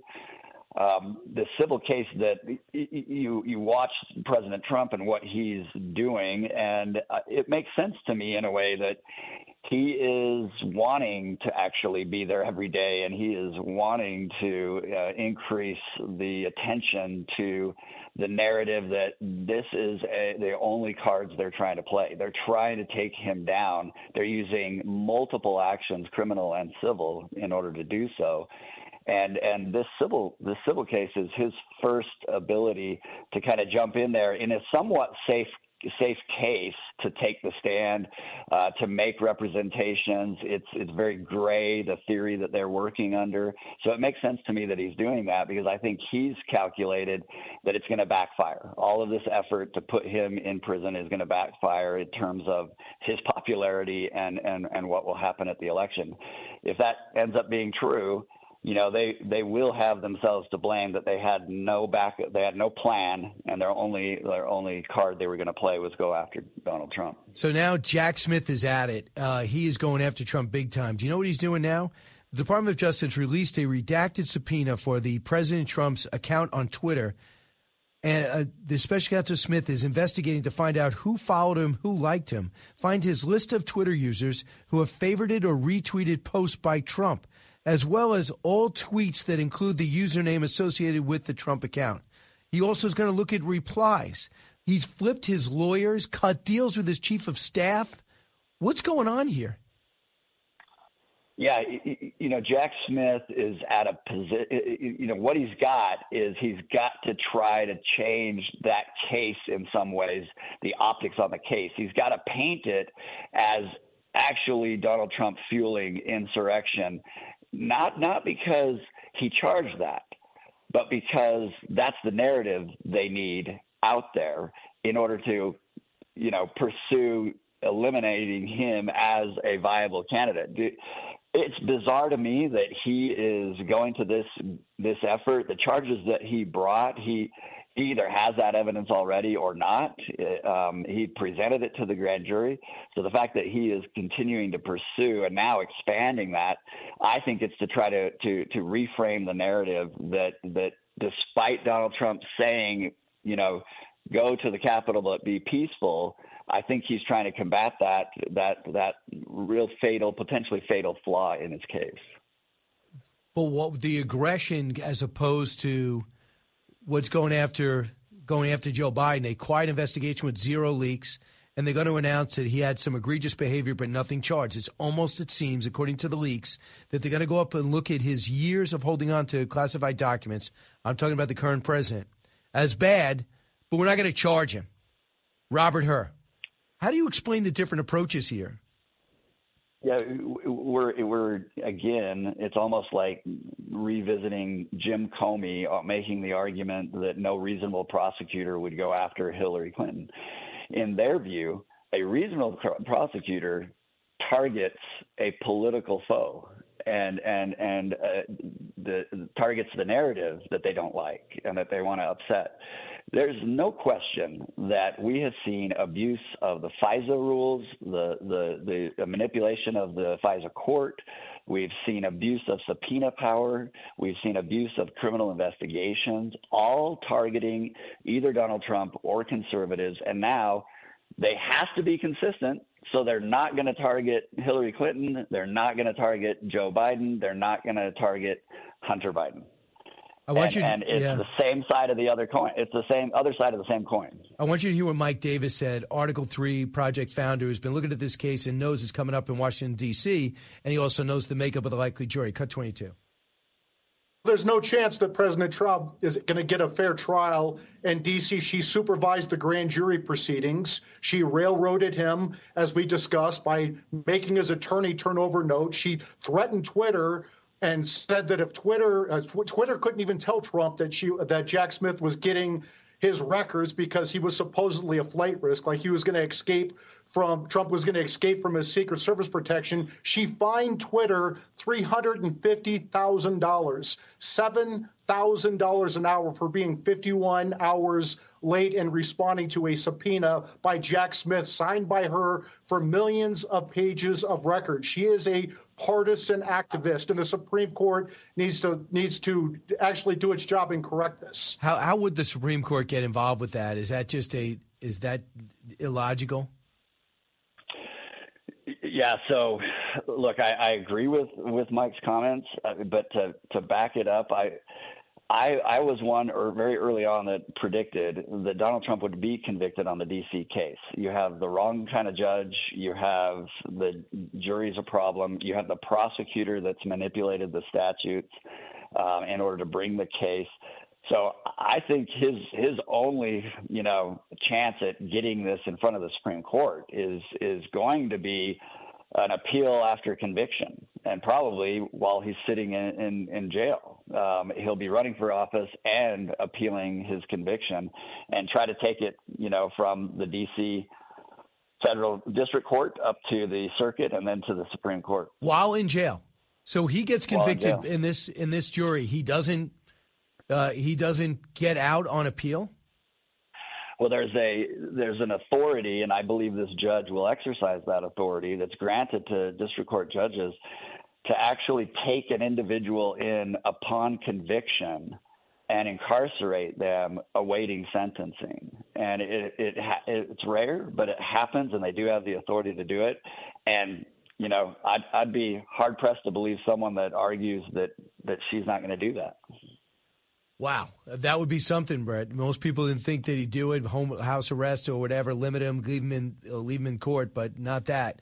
So interesting. The other thing with Hunter Biden, real quick, you have somebody now that wanted to testify publicly. James Comer says, no, I don't need that. We want you behind closed doors first. Then we'll decide what we're going to do. Why?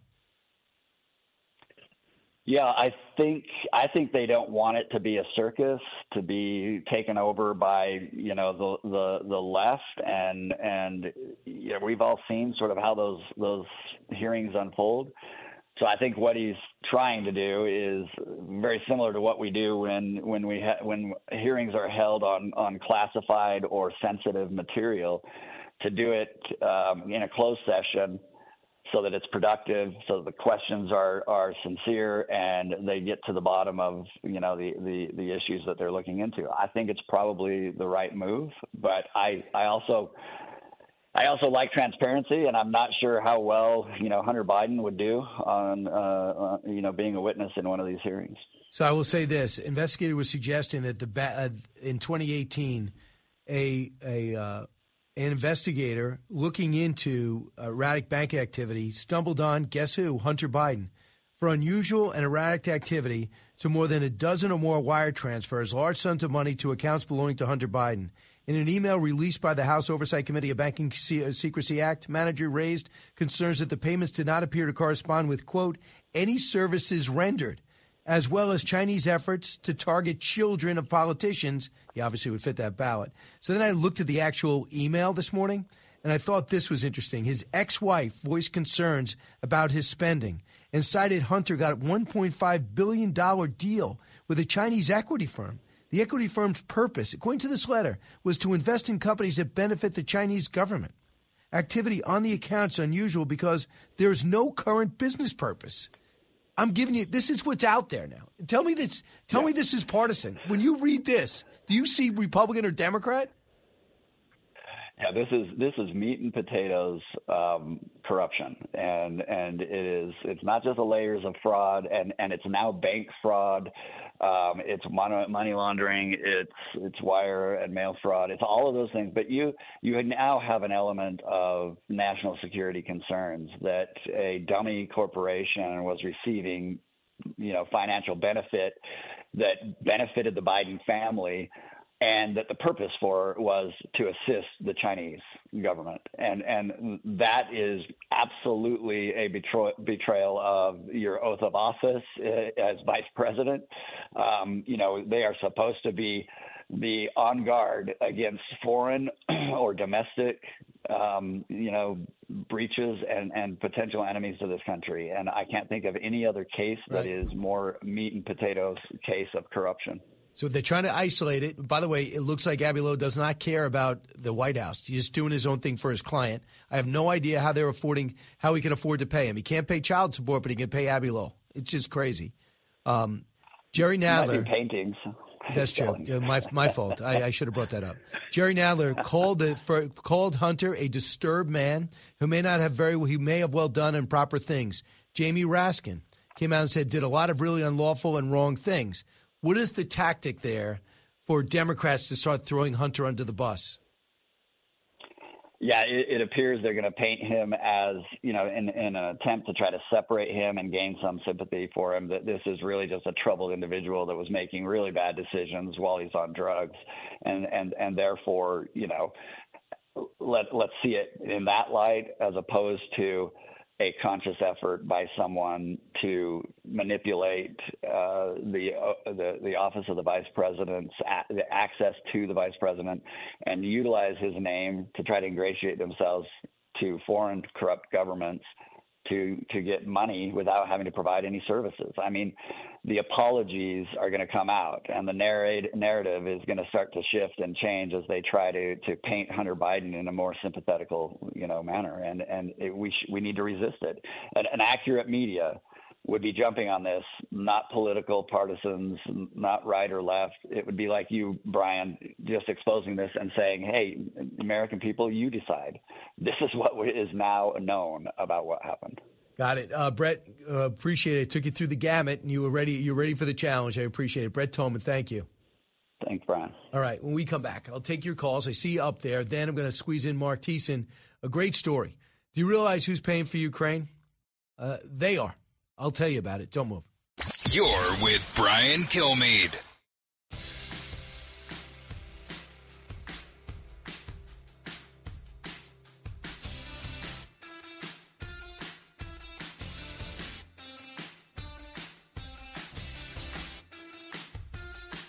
Breaking news, unique opinions. Hear it all on the Brian Kilmeade Show.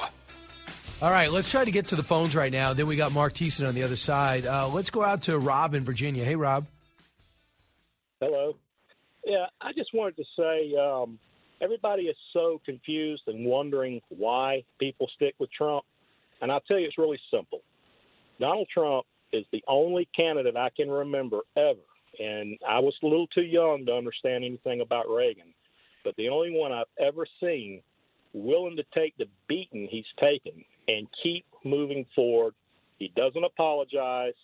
He doesn't step back. He doesn't go on the news begging for forgiveness.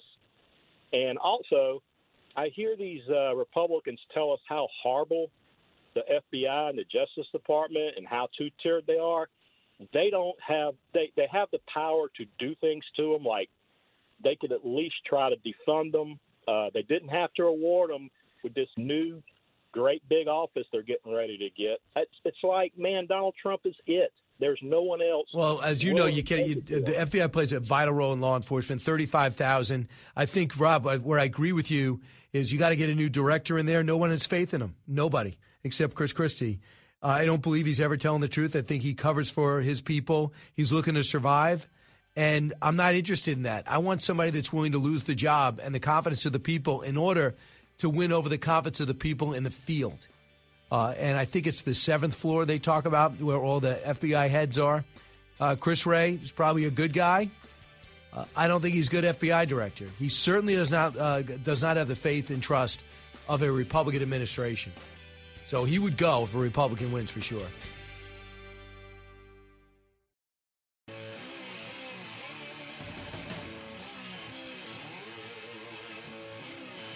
The fastest 3 hours in radio. You're with Brian Kilmeade. Kevin McCarthy was here this morning, and he was, in very stark terms, effectively said that he did not believe that President Biden was the same President Biden that he used to talk to. Went so far as to say that when they were having the debt negotiations, that he didn't even think he was negotiating with him, that he thought he was looking at cards, and that if the information effectively wasn't on the cards, he wasn't able to do it. With all due respect, when anyone who has had the experience that he has most recently had, I don't think he's a judge of negotiations.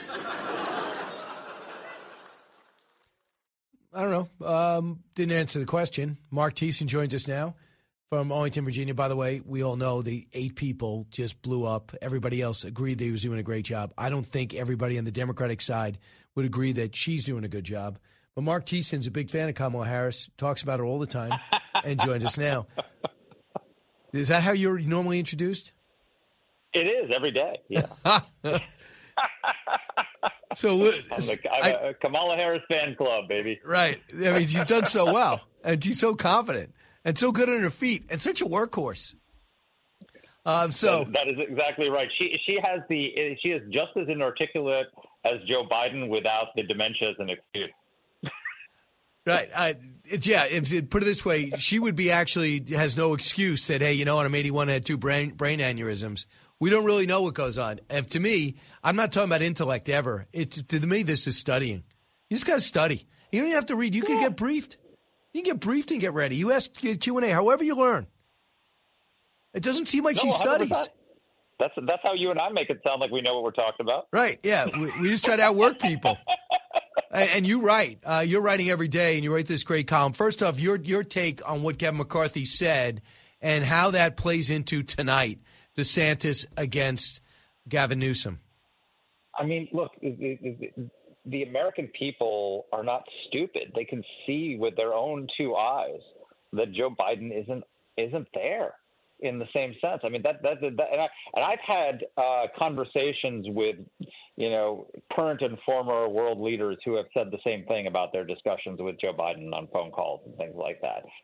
It's just he's not capable of carrying out a substantive, extended, extemporaneous conversation. I mean, maybe sometimes he is. It's like, when people, it's like anyone who's had a loved one with dementia knows there's a phenomenon of sundowners where, at some point earlier in the day they're better, but then as they get later and more tired, their cognitive abilities decline. I'm sure that he has his moments of lucidity, but he's not.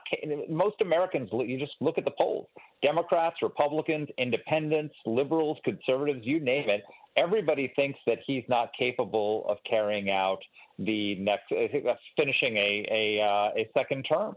I mean, do you know anybody who thinks that 5 years from now, if Joe Biden wins, that 5 years from now he'll still be president in 2028? I mean, I don't think he could do. Yeah, nobody does. Yeah, I don't think. No one ever thought that Barack Obama couldn't do the job. You might disagree with him.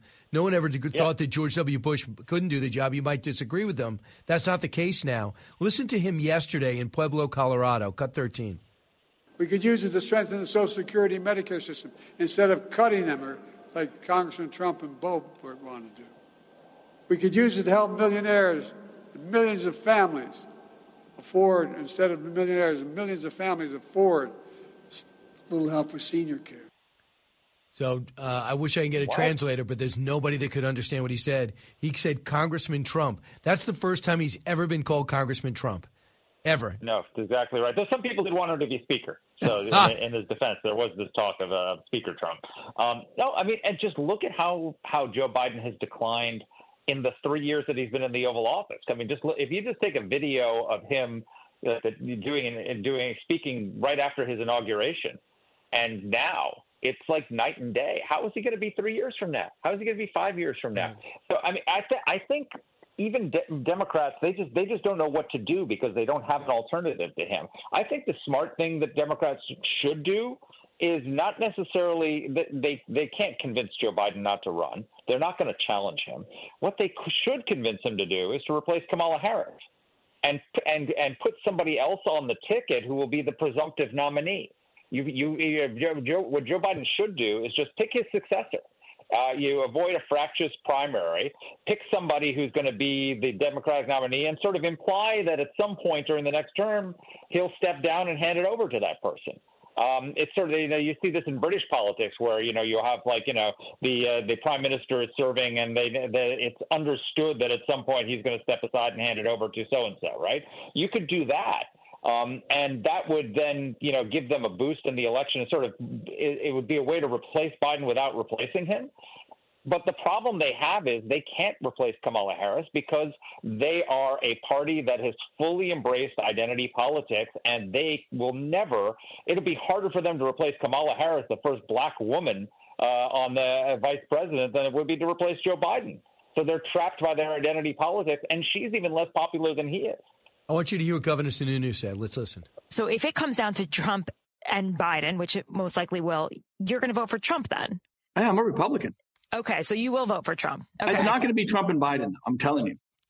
So you think here's it'll be another Republican and Biden? So I will say this, and I mean this quite sincerely. The party that chooses to move on from Trump or Biden first wins. If the Democrats choose before the Republicans to move on from Biden, before the Republicans choose to move on from Trump, Democrats will win. America is just looking for something new, a new generation, enough of this old school crap. We need to move forward. And so any new candidate on either side is going to win this election.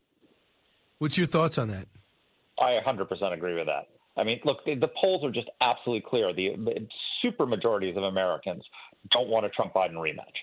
And but the problem with that is that, you know, if you're a Democrat and you don't want Biden as your nominee, you're not going to vote for Trump. And if you're a Republican, Joe Biden is literally the most unpopular president not named Jimmy Carter since the end of World War II.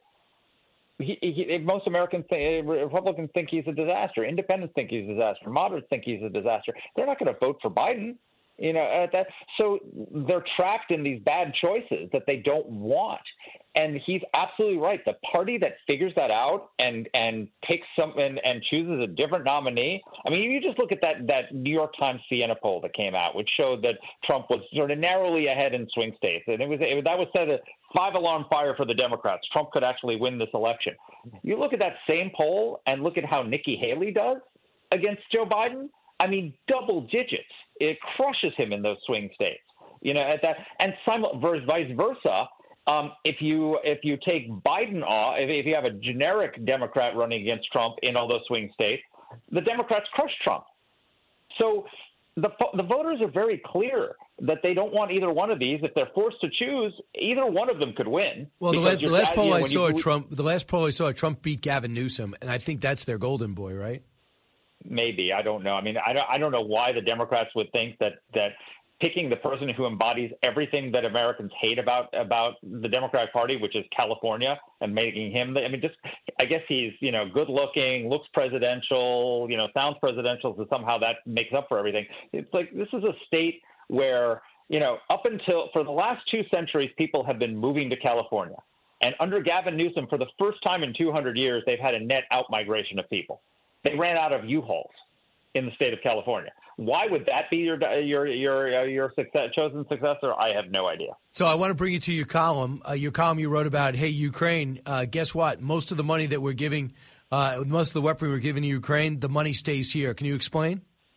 So one of the best kept secrets about U.S. military aid to Ukraine is that the money is being spent here. The money that lawmakers are approving to arm Ukraine isn't going to Ukraine. It's going to American communities, American defense factories, and they're using it to build, either to replace weapons that we send to Ukraine or build new weapons for Ukraine.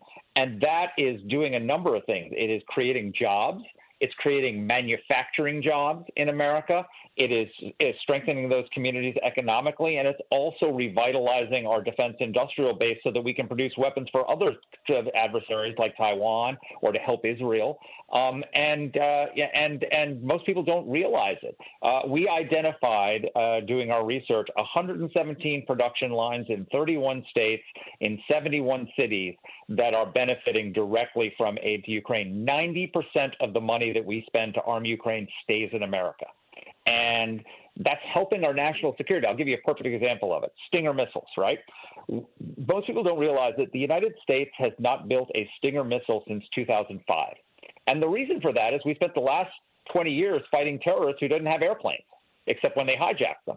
So, you know, Stinger is an anti-aircraft missile that's designed to shoot down fighter planes. Well, guess who has fighters? China.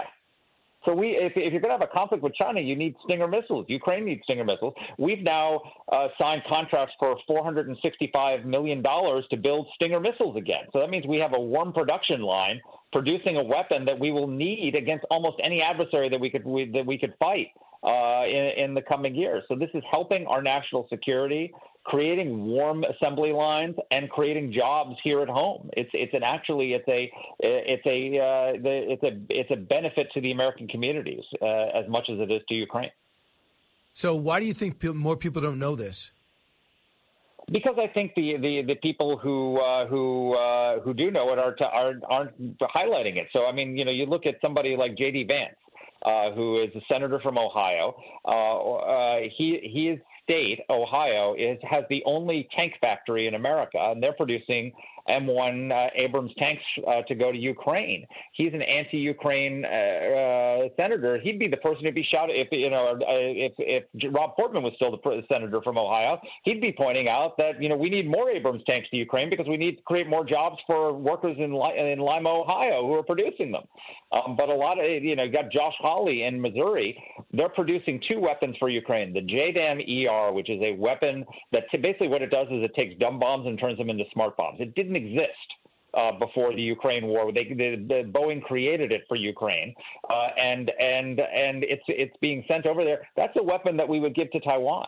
JDAM-ER is a weapon that Israel could use, and so but he's against Ukraine aid, so they're not highlighting these things because they don't want people to realize that it's actually helping their states and their communities, but they're actually voting against their constituents. And just in the big picture with this legislation, they want the administration wants Ukraine funded, Israel funded, Taiwan funded, and the Republicans say not without the border. I love that deal. I think the Republicans have leverage on it. I think they could still get it done if they wanted to and saw the urgency before the holidays. And I also want to make sure it doesn't go to housing. I don't want housing for illegals. I want border security. So you've seen so much of this happen, Mark. What do you think the chances are?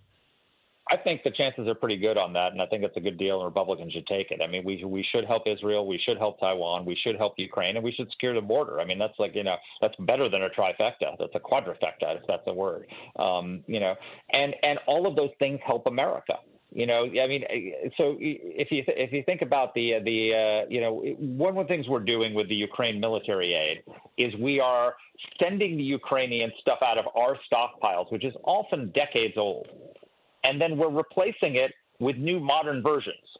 So it's a military modernization program for the United States because we send them old weapons with old technology, which they use against the Russians, and then we get brand new weapons that the Army and the services can use that are just off the assembly line and are the top of the line. So it's like giving them a used car and buying yourself a brand new one. That's a good deal for Ukraine. That's a good deal for America. So we should. I think people just need to realize that aid to Ukraine, it's a misnomer. It's not just aid to Ukraine. It's aid to Lima, Ohio. It's aid to Arkansas. It's aid to Alabama. It's aid to Florida. It's aid to 31 U.S. states that are producing this, and it's aid to the United States military. It's giving them new weapons that are going to make our country more secure and safer. So, prediction for tonight? I think DeSantis is going to. If DeSantis can't win this, I mean, all the substance is on his side. Everybody, literally, millions of people are voting with their feet, leaving Newsom State, moving to Florida. If you can't make that case, then you certainly can't win the presidency. I think it should be he should crush him. I do believe that DeSantis could re-energize. I mean, he's got the governor of Iowa. That's great. He's got Bob Vander Plaat. We just spoke to him. That's great for him. But I think that if you go ahead and wipe the floor with Gavin Newsom, I think that it's as close to boxing as you get. That sends a great message to the so-called champion. I'm coming for you. Give me a chance to debate you next. Maybe there's pressure on Trump to do that afterwards. And I would love to see Trump, DeSantis, Nikki Haley, and Chris Christie together. Yeah, I would take Chris Christie out of that picture. Chris Christie doesn't have a chance in hell of winning the Republican nomination. There are only 2 candidates after these months of this primary. It's down to 2 people. First of all, there are 2 primaries. There's the primary to challenge Trump, and then there's a primary against Trump for the Republican nomination. And we got to conclude the first one before we can do the second one. And so if the next debate, if Trump isn't there, it should be a Haley versus DeSantis debate for who gets to take on Trump. And then at some point, that's got to get settled, and it got to go against Trump because otherwise he wins with a plurality of the vote, not with a majority. He is Mark Thiessen. Mark, I just hope the administration reads the Washington Post. I believe they get the paper boy dropped it off at 11 o'clock today. or excuse me, maybe it was 7 a.m., and they just read your column and say, wait a second, can someone put this in one of my speeches? So it's really important. I would love this. I'd love for that to happen. I'm not holding my breath. All right, Mark Thiessen, thanks so much. Take care. All right. I'm really looking forward to this debate tonight. I'll come back, wrap things up. Also, go to BrianKilmeade.com. Find out where I'll be. Teddy and Booker T this weekend. Heading to Texas, heading to Alabama, starting off in St. Louis. Don't move. This is the Brian Kilmeade Show.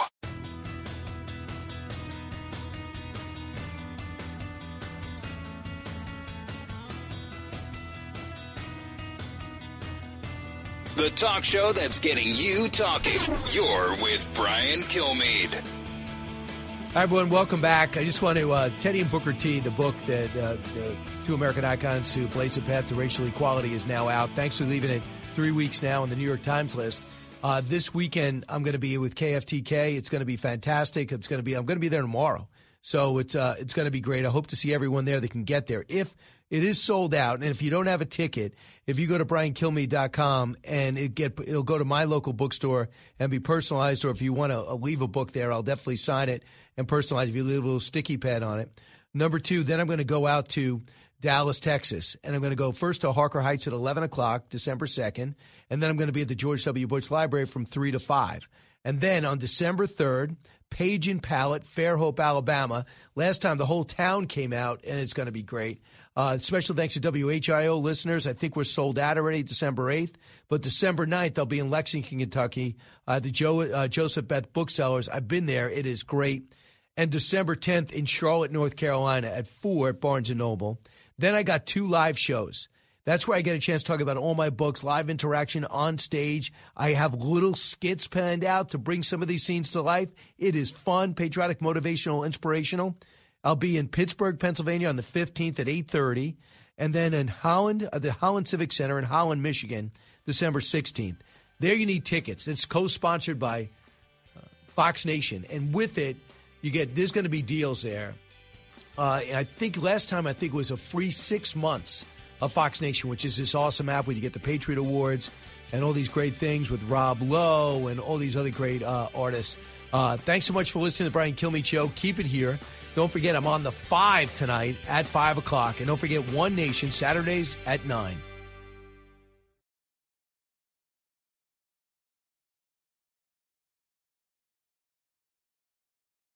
The Will Cain Show is now dropping 5 episodes a week. Join Fox and Friends weekend host Will Cain as he tackles the latest headlines from his unique perspective, along with thought-provoking interviews with leading figures and live calls from viewers and listeners. Listen wherever you download your favorite podcasts. Listen to the show ad-free on Fox News Podcast Plus, on Apple Podcast, Amazon Music with your Prime membership, or subscribe wherever you get your podcasts.